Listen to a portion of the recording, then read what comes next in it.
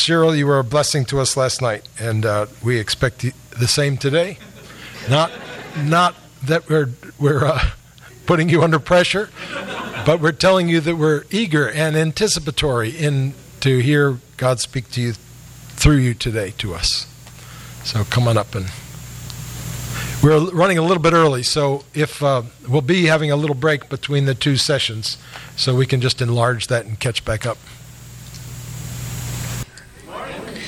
It is good to be with you all again. Again, I'm Cyril, and I figured I'd share a little bit of my story. I was up here, I was sitting down last night and was like, I don't even think I shared anything about my story. So I grew up in Virginia Beach, Virginia, and while I'm sharing, you guys can turn to the book of Judges, chapter 2. Book of Judges, chapter 2.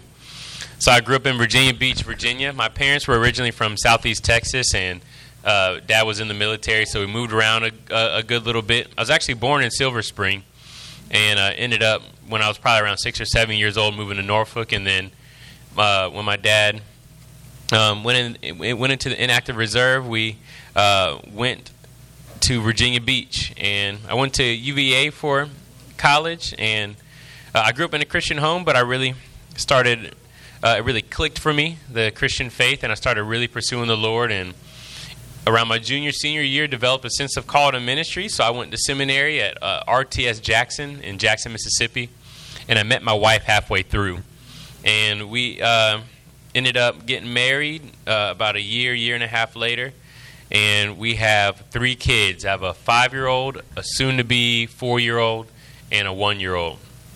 And so, we've been in D.C. for this is our 4th year now, and we moved up here to do RUF at Howard. I was doing RUF at Jackson State before we moved up here down in Jackson, Mississippi. So we love RUF, and we love just being in the mix and being in churches. And so it's good to be here. Yep. Just a minute and tell us how things are going at Howard. Things are going really well. I'm always surprised at what the Lord is doing. I'm like, okay, Lord, I guess we're going to keep doing what we're doing. Looks like you're doing something. So we have two Bible studies going regularly right now, and we had 2 other Bible studies that were going at the beginning of the semester. But now we're getting to the end of the semester. Students are like, "Oh, I'm overwhelmed and I'm busy," and so I'm very comfortable being like, "All right, it's okay. It's the end of the semester. Handle your business." So we have athletes Bible study going. We have a Wednesday night Bible study, and we kind of have 2 on Friday that are primarily student led. And the athletes and also the Wednesday night one are student-led as well, but the staff helps out a good bit. And we have anywhere from 30 to 40 students at the athletes Bible study, and same thing with the Wednesday night Bible study. And we kind of just teach the students. We walk through the scriptures, and we're really doing a lot of topical stuff now. I'm realizing that students, they know very little about the Bible and very little about the Christian faith. And so we're going through the basics. Who is God? What does it mean that He's good? And essentially, over the past 4 years, I've been walking through the Westminster Shorter Catechism with the students, pretty much, in our main Wednesday night Bible study, and then the other Bible studies will walk through different Bible books or topics. And so we're based on student leadership and relationships. So we're like a warm group. Whenever I ask students how they got involved with RUF and what are their first impressions, they always say really welcoming and like really warm, a family atmosphere. And I'm like, okay, cool, that's great. I guess that's just, I don't know, maybe. I don't know if I've ever really done anything special to make that happen, but I guess maybe we're just a welcoming bunch. And they also enjoy the fact that there's student leaders have a real say-so in what happens. And so we try to empower and send down student leaders. We have a leadership team of about 30 people, and we try and train them and give them ownership and give them power to do things and come up with ideas. So we have a talent show coming up. We're really outward focused, so we're really trying to connect with the university. So we're always getting new students in our midst. I can't keep up with how many different new students. I'm in that place now in our 4th year of ministry where I walk around on campus and I'm a little anxious because I know I'm passing by students who know me, but I just don't remember them because I met 10 new people at the same time on Wednesday Bible study, and I just have probably, if I stare at them long enough, I'll probably recognize their face. But just passing by, I'm like, I'm passing by people I've probably met before. So we're just always coming across new people. So it's been really encouraging. Right now, if you can pray for us, we're figuring out how to structure, because campus ministry is weird. It's so like every semester you're building the plane as you fly it. It's just like, all right, you're back from winter break, and all right, let's do this, let's do that, let's do this, let's do that, and then it's like once we finally get a rhythm, it's spring break, and then everyone comes back tired and like, I'm tired and I'm overwhelmed and I'm depressed, and so then it's kind of like, all right, let's try and keep the things that we started going, and it's like, all right, summer, go home, and then we do the same thing again in the fall. So we're always trying to like really shoot from the hip and figure things out. So I feel like we're trying to structure the group in a way where everything fits together well. Everyone knows what they're doing. People feel trained and they feel competent. And also as we grow, we're trying to maintain a family feel among kind of our leadership team. So y'all can be praying for that. Just how do we lead well and organize the ministry well in the midst of all of that. But yeah, thanks. Yep. Aren't you the first one that came? I mean, you're the one that started RU up there for Howard, right? Yep. So it wasn't like you just took someone else's place. Right. So you're... And I think that am I not right that Thomas and Michelle, you guys really came through RUF? So we came through crew. Okay. Cool. Sorry, yeah. We mainly did crew. Nice. There were a couple semesters, kind of like middle to end of college, that I did a little bit with RUF at Tech, and it was like really a great group of people. Really good experience there. We were just kind of like already invested in crew. But yeah, that makes sense. Awesome. In undergrad, I did InterVarsity at UVA. Yep, and I met with the RUF campus minister once and kind of got involved in the reform world through seminary mainly. But yeah, I was a initiator of the group and started the group on campus, and so it's been fun to see it where you just show up. And I took classes when I first went on campus just to meet students, and it's just when I would invite people to RUF, I was really just saying, come hang out with me. I was like the only one, and so or like I tell people like, how's RUF going? Like, yeah, we're doing really well. And then during those first days, it was just me, so weird just really meant I'm doing well. But now it's cool to see that there's a group and there's students, and people don't know that RUF's actually been on our campus for only 3 semesters. After COVID, we became an official organization. So students are like, I just assume you guys have been here for years. I didn't know y'all are a new organization. I think it's during COVID it was like maybe 10 to 15 of us that just were on Zoom, and we all just became really tight because we had no other like real connections to the campus other than each other and school. So like when we fall 2021, when the school opened back up, like there was, I guess, already a lot of like, the image that comes to my head is dry wood just ready to be set on fire. It's kind of just like, all right, let's go on campus. We're here, So it's been fun. We have a staff now. Like you all know Chris Reed, and we have Latasha Alston, who's on staff. She's a counselor and also has been doing campus ministry for a while. And Jason Francaire, he's also on staff with us. So we also, like, maybe that's another thing you can pray for. Like, what does it mean to lead a staff and have them feeling connected and like they're known what they're doing and feeling organized and everything. So. Yeah, thanks for asking. Yep. All right, are y'all in Judges 2? All righty, Judges chapter 2. We're going to start at verse 11. So last night we talked about being united around a common message, that we must remember that the good news is good. This morning I want to talk about being united under a common authority. Being united under a common authority. And the whole point I want to drive home for our time this morning is Jesus is our common king, so unite under his authority. Jesus is our common king, so unite under his authority. So I'll start reading in Judges chapter 2, verse 11, and then I'll jump to the very end of the book and read the last verse. And the people of Israel did what was evil in the sight of the Lord and served the Baals. And they abandoned the Lord, the God of their fathers, who had brought them out of the land of Egypt. They went after other gods from among the gods of the peoples who were around them, and bowed down to them. And they provoked the Lord to anger. They abandoned the Lord and served the Baals and the Ashtaroth. So the anger of the Lord was kindled against Israel, and he gave them over to plunderers who plundered them. And he sold them into the hand of their surrounding enemies, so that they could no longer withstand their enemies. Whenever they marched out, the hand of the Lord was against them for harm, as the Lord had warned and as the Lord had sworn to them, and they were in terrible distress. Then the Lord raised up judges who saved them out of the hand of those who plundered them. Yet they did not listen to their judges, for they whored after other gods and bowed down to them. They soon turned away from the way in which their fathers had walked, who had obeyed the commandments of the Lord, and they did not do so. Whenever the Lord raised up judges for them, the Lord was with the judge, and he saved them from the hand of their enemies all the days of the judge.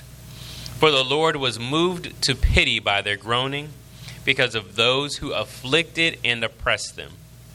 But whenever the judge died, they turned back and were more corrupt than their fathers, going after other gods, serving them and bowing down to them. They did not drop any of their practices or their stubborn ways. All right, flipping to the very last verse of the book.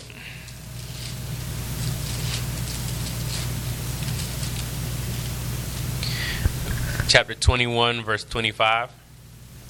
In those days, there was no king in Israel. Everyone did what was right in his own eyes. In those days, there was no king in Israel. Everyone did what was right in his own eyes. This is the word of the Lord. Would you all pray with me? Lord, thank you for this time to be able to dive into your word. Lord, thank you again for the opportunity to be able to explain your word. Lord, I pray that you would fill me, that I might be empowered to effectively and faithfully handle your word.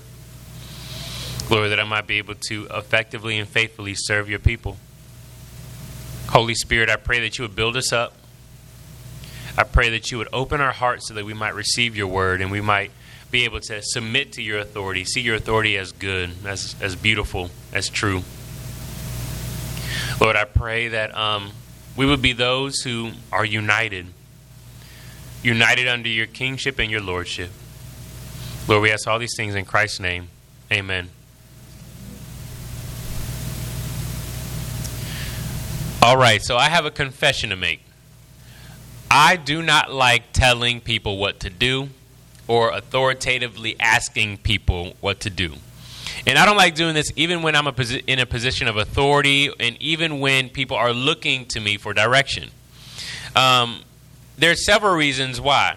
One of them is because sometimes I'm insecure about the soundness of the detailed advice I sometimes give people. Have you ever been in a situation where someone asks you for detailed advice about a very detailed situation, and there's really no, clear Bible verse, and you're kind of just giving Christian wisdom, and you spend 10 minutes just saying, this is my experience, and this is what I would do if I were you, and et cetera, and then at the end you say, but that's just me, right? Because you're kind of like, if you follow my advice and ruin your life, then that's not on me, right?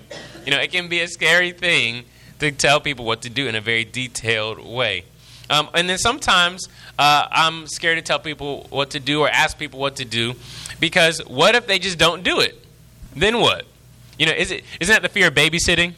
You babysit someone else's kids, and you're like, I really can't discipline them because they're not my kids. This isn't working out right now. They just say no. All right? And then sometimes I feel this sense of guilt that, okay, I should actually or can actually be doing what I'm asking someone else to do. And all these things are just my own insecurities, and these things don't really flow from good leadership. But there's a moment that really changed things for me. I remember when I was in InterVarsity in undergrad, I was president of my chapter as a student, and I remember during a winter or summer conference, the exec leadership of InterVarsity, we got together, all the presidents, and we talked with the president of all of InterVarsity. He had been a leader in Christian leadership for many years, and I remember we went around the table and we asked questions, and I remember I asked something like I said, I'm horrible at delegating and asking people to do things. Can you help me out? How can I be a good delegator? And he said this. He said, authority is like money, never waste it. Authority is like money, never waste it. And he explained how authority is good and it is meant to be used. And if an organization is to thrive, a leader must use all of the authority given to him or her. And isn't this true in so many ways in our everyday experiences? Have you ever been a part of a company, a household, or a group or an organization where there was good leadership, where you respected the leadership? It felt the group felt safe. It felt like there was a direction. There was optimism. There was a sense of peace. When you are under good authority, good things happen. You actually look to direction and you invite direction from good authority. But have you ever been a part of an organization or company or household or job or office space where there was toxic or bad leadership, where the authority was bad? There was a lack of direction and vision. You constantly felt this sense of anxiety when being around these people. You were pessimistic and unsure about the future, and you could kind of taste the despair in the air. Christianity Today just did a podcast on this when this happens in the church. It was called The Rise and Fall of Mars Hill. And it talks about what happens when there's bad leadership at the head of a church. And so when the essential authority of anything ceases to be good, that thing falls apart in one way or another. The group goes against its deepest principles, it becomes divided, and the group eventually begins to devour itself. And here's the thing. With the church, we have an amazing leader. We have an amazing leader. That's an understatement. Our leader is Jesus. He is the greatest authority ever. He is good. And here's the problem. Oftentimes, we don't want to unite under his leadership.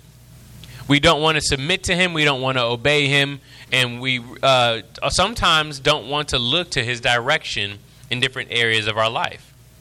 I really think it's because the words submission and authority are kind of curse words in our culture. It's just a part of our cultural narrative in our country where, a part of our story is kind of like, rise against the power and overthrow authority. And we're always skeptical of when authority is going to turn evil. And we're always ready to fight and have a battle against evil authority. And this is true in our personal lives, even individually, that the narrative of our culture is self-expression at all costs. And if I can express myself and be myself, if I have to deny myself, then a space is oppressive and abusive and unsafe. That we reject anything that calls us to do things that we might be uncomfortable with. We just do not like authority. And this can sometimes transfer into our relationship with the Lord. We don't like it when the Bible tells us to do things that we don't want to do. We don't like it when we are called by Jesus to deny ourselves and be things that we are not yet, right? And this is what happened in the book of Judges. The main problem at the end of the book is it says they did what was right in their own eyes. They rejected the authority of the Lord. They rejected his good authority, and they became kings and queens unto themselves. And eventually, because of this, they started going down the path of self-destruction. In the book, it says in verse 25, in those days there was no king in Israel. The book is a case for why they needed a king. In those days there was no king. The judges were kind of like mini king-like figures who would rule in different areas, and when they would reign, there would be peace, but they were usually temporary, so they needed a strong kingly figure. Why were kings so important? God used the kings to kind of mediate or be a conduit for his own authority. The king would reign on behalf of God. In the Old Testament, the kings were powerful military leaders, meaning they would establish peace. The kings had to be strong. That's why in the Bible, when Saul became king, they liked the fact that he was tall. It's like, ooh, that guy looks like he could swing a sword, right? They wanted someone who could fight. 2, kings were wise judges, right? Solomon was praised for this. You had to be wise because among the people there was always drama, right? And so you had to be able to keep the peace and decide between disputes. 3rd, they were administrators. They established harmony and they built buildings and they kept the people moving in a certain direction. And lastly, the kings were students of God's law. Did you know that there was only 3 groups of people that had a copy of the Bible back in Israel? The elders did, the priests did, and then the king had a copy. It's because the king, the elders and the priests, they were the regular teachers of the people. The king, he was supposed to know the law back and forth because he had to lead the people according to its statutes. He was supposed to be humble and trust in the Lord. So he wasn't supposed to have alliances with nations. That's why he was forbidden to intermarry with different nations. Marriages were basically kind of like alliances with different nations. God said, don't do that. You only need me. He wasn't supposed to have a large standing army. He wasn't supposed to be rich and have all this money. But God was basically like I want our nation to be kind of weak because I'm strong. I'm the only one you need. The king was supposed to be able to do all these radical countercultural things, to totally submit and totally trust in the Lord. And if the king did all these things, the people would thrive. And if they didn't do all these things, the people would fall apart. And here's the thing. As the people of God, we have a king. Our king is Jesus. And Jesus brings the authority of God to bear down on us and brings flourishing and wholeness and wellness and joy and peace and righteousness. And this is why we must unite under Jesus' own authority. So as we look at the book of Judges, we're going to kind of look at the vision, God's vision for them, their bright hope for tomorrow that God had. And then we're going to look at the reality. We're kind of going to look at the downward spiral and how Jesus reverses all of that. All right. Y'all with me? Okay, all right. So the vision of God's reign. So a little bit about the Bible. Basically, the people of Israel were in Egypt. They were enslaved, and God delivers them from Egypt. And basically, God's like, all right, you are my new people, so now you must learn how to submit to my good kingship to flourish. And he said, hey, if you obey me, if you submit to my authority, you will be an amazing people. You will have tons of children. You will prosper in the promised land. You will be free. He's like, you will have peace all around you. I'll defend you from your enemies. You will be my treasured possession. And all the nations of the world will look at you and say, who are they? Who is their God? They are a light to the world. This was his vision for them. And God created a covenant with them in order to lay out the terms of this vision. But what was the reality? The reality was they were just released from Egypt, and they're traveling through the wilderness, and they made it to the promised land. And after a lot of rough history with God, they finally made it into the promised land. And basically God told them, remember my covenant with you. Remember, once you get in here, remember. And guess what happened? They did not remember. When they got in there, one of the things God told them, he said, you have to drive out all the people in the promised land, because if you don't, they'll lead you astray. And they didn't do that. And they started to intermarry with the people in the promised land. And this was bad because they married people who didn't worship God. So they were led astray from pure devotion to God. And they started doing all the unjust, sinful practices that accompanied idol worship. And then they were tormented by these other gods. They were tormented by these other gods. The second generation in the promised land completely forgot about the covenant they made with the Lord and all the Lord had done for them in Egypt. And things got worse. So guess what God did? God's like, now I'm going to set myself against you as your enemy. You've aligned with enemy gods, and so now you've made myself your enemy. And so though he redeemed them from Egypt, he sold them back into the hands of oppressors. And God basically said, oh, okay, so you want to worship these other gods? I'll hand you into the hands of the people who worship these gods, and let's see what happens. Let's see how they treat you. The people wanted to be their own kings and queens and stumbled their way into the authority of tyrants. And this is what it is in our own life. Being our own kings apart from the Lord always leads to some form of submitting to a lesser authority. We were hardwired and designed for authority. When we're not submitted to the Lord, we're submitted to a tyrant. And things got really bad, and so they cried out to the Lord. They're like, Lord, save us. We're sorry. We abandoned you.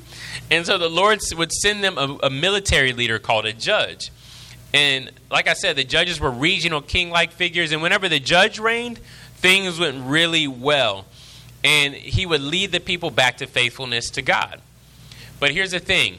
The people did not listen to the judges. So when the judges stopped reigning, things got worse and worse. They were like going in a downward spiral as far as their wellness as a people. See, the thing was, the judge was a Band-Aid to a gaping wound. The judge was a Band-Aid to a gaping wound. What they really needed was changed hearts. What they really needed was changed hearts. And the people were divided among themselves. So basically what happened is that the spiritual status of the people got so bad that by the end of the book, there was basically a woman was brutally raped and murdered by a group of men in the tribe of Benjamin. And the people who knew this happened, the Bible has some intense stories. They basically divided her body into different parts and sent a part to every tribe of Israel and said, hey, y'all, look at what happened in Israel. And all of the people of Israel got angry. They're like, this is crazy. Nothing this bad has ever happened among the people of God. So they said, Benjamin, tribe of Benjamin, give us the people who did this. And Benjamin said, no, we'll fight you over it. And so basically there was civil war among Israel. The Lord and the 11 tribes went to war against Benjamin. And the whole tribe of Benjamin was almost wiped out by the end of the book. Things got really, really bad. They were no different from any of the people around them, and they almost self-destructed. And the book ends with the issue that there's no central king to unite them under the Lord's authority. They had rejected the Lord's authority. And family, this is what happens to the church when we aren't united under the Lord's authority. This is what happens to the church when we are not united under the Lord's authority. The same pattern will happen to us that happened in the book of Judges. The church will stray away from God. When we want to be our own kings and queens, when we want to do our own thing, when we want to say, oh, you know what, I'll go to church, but all the other days of the week I'll kind of do my own thing, or, I'll call myself a Christian, but I really don't want to follow the Lord. I just really want to capitalize on the Lord's forgiveness. This is what happens. We don't embrace the flourishing that God is offering us. And just like the judges, when we reject Jesus' authority, we always take on the authority of some other God.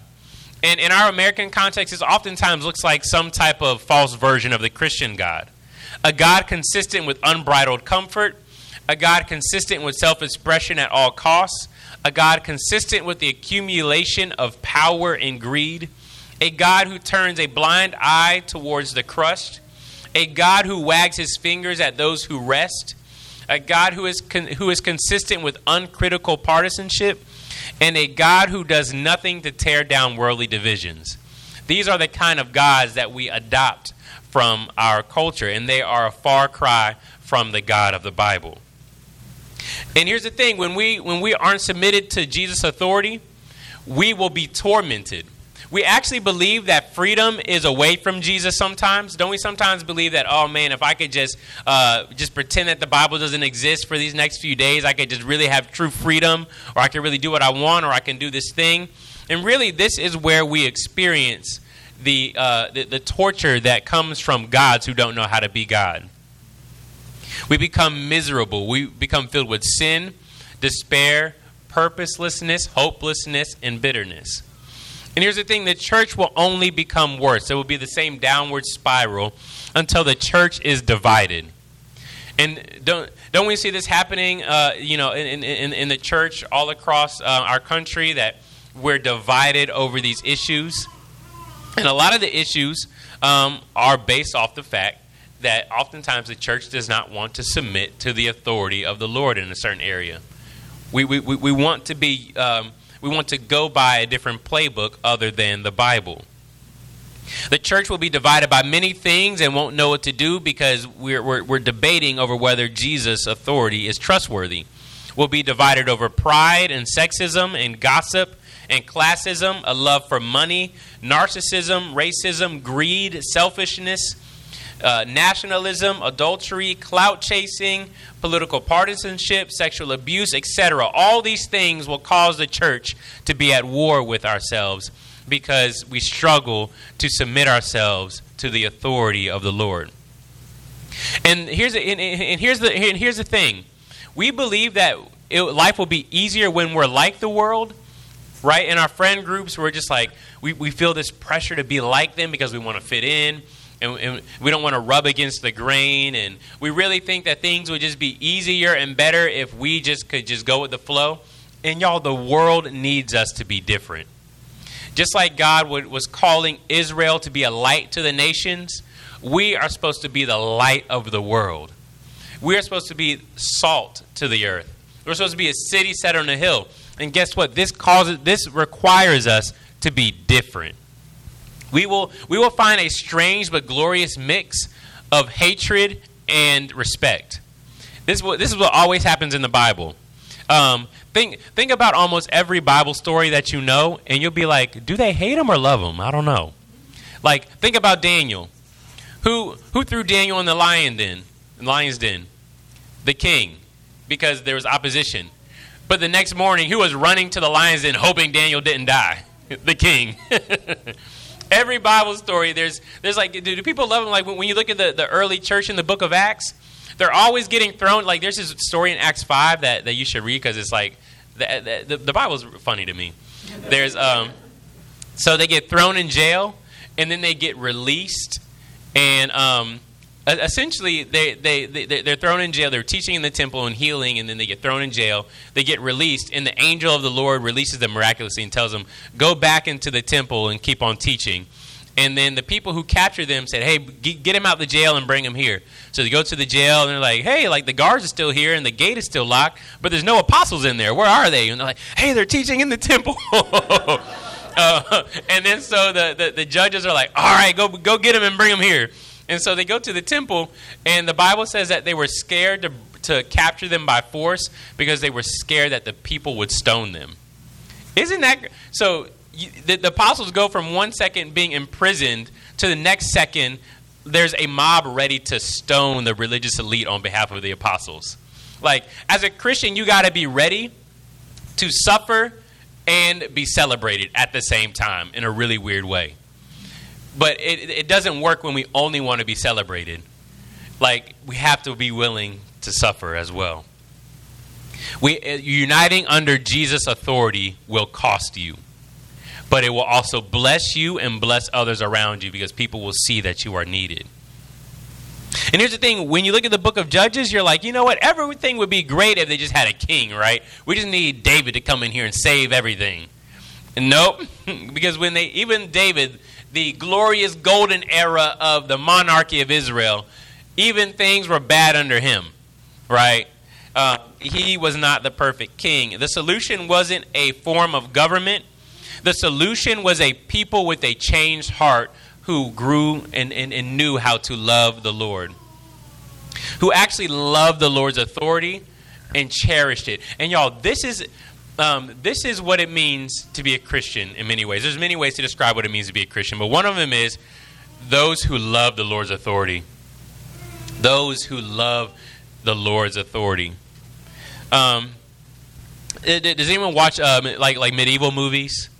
Or like medieval shows, like the Rings of Power just came out, and different things like what's that? My wife and I were watching The Last Kingdom, where there's this guy named Uhtred of Bebbanba, and he's going around and he's doing battles and saving people, and But one of the things that's funny about those shows and movies is, like for example, with Last Kingdom, Uhtred is like this amazing warrior, and he's got a band of like 5 guys with him who go around and fight with him in all these crazy battles. There'll be this situation where like, the city is sieged and it's sure destruction, and there's an army that we can never win against. And, Uhtred's like, we can win it, guys. And everyone's like, no, we can't. And he's like, yes, we can. And then his 5 guys are like, Uhtred, we will follow you to the death. And I'm just like, y'all are crazy. I would not follow Uhtred. I don't care how good of a fighter he is. I'm not following Uhtred. He's tripping this time. We're going to lose, right? But, and in like the Rings of Power, when they have a new king, all the people are like, yeah, we got a new king. And everyone's going crazy. And it's like, well, I mean, it's one guy. Like, what's so important about him, right? But this is the reason why. Because when you have a good king, everything changes. When you have a good king, everything is different. You want to walk through a brick wall for a good king. Because you know that your people are on the come up, and you know that your enemies will be defeated. This is what it is like when we become Christians, when we submit under the lordship of Jesus. We know that because we have a good king, everything changes. Everything is now different, and we ought to be willing to walk through a brick wall for Jesus. When Jesus says, hey, go in that thing, and it looks like it's a losing battle, we're like, Jesus, I know because your king is not. I'm going, like literally, I'm going with you to the death, Jesus. Are we willing to follow Jesus into death? And so here's the thing, Christian, we ought to trust Jesus' word. We ought to trust his word and obey it. It isn't deep. It's very simple, but very hard. It's one of those things that's very simple, but very hard.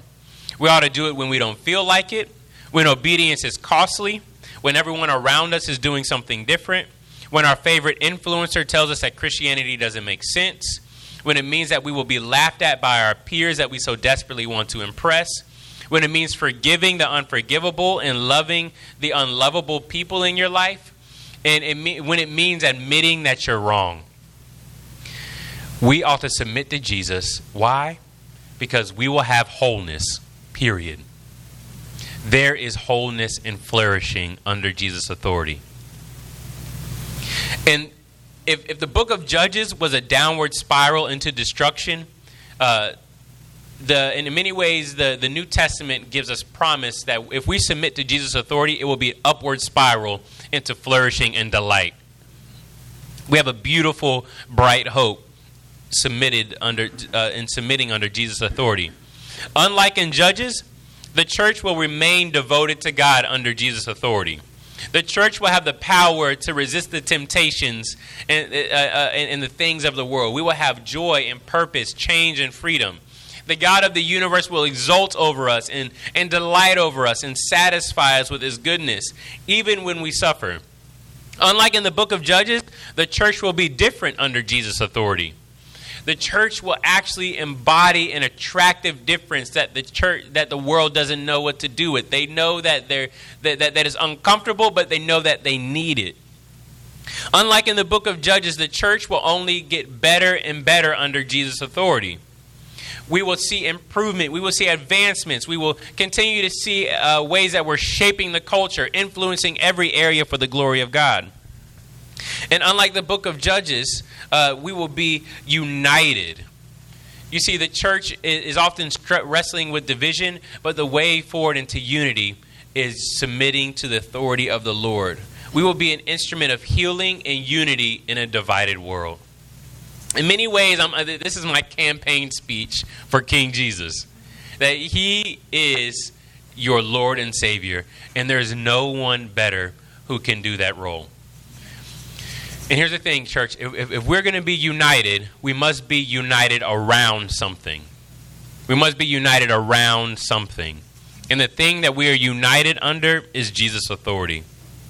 So I invite you to experience anew, if you're a Christian, I invite you to experience anew the eternal life that comes with being under King Jesus. And here's the thing. Conversion can accurately be described as bending the knee to King Jesus. That when we're converted, your offenses against the crown are forgiven. The favor of the king is bestowed upon you. and you are granted a prestigious position in the royal household as his child. And we are sent out to fight for this good king, to advance his kingdom into all the earth. So family, will we be united under the Lord's authority? Amen? Amen. Let's pray. Lord, thank you for this time where we can dig into your word. Lord, I thank you for the privilege of having you as our good king. Lord, I ask that you would convince us in our heart of hearts that you are good, and besides you there is no other.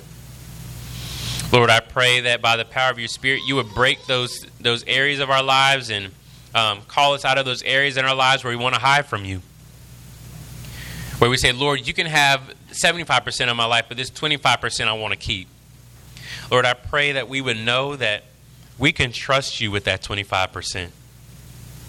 We can trust you. When you have it, it will lead to life. It will be a balm, a boon, a medicine to our weary souls.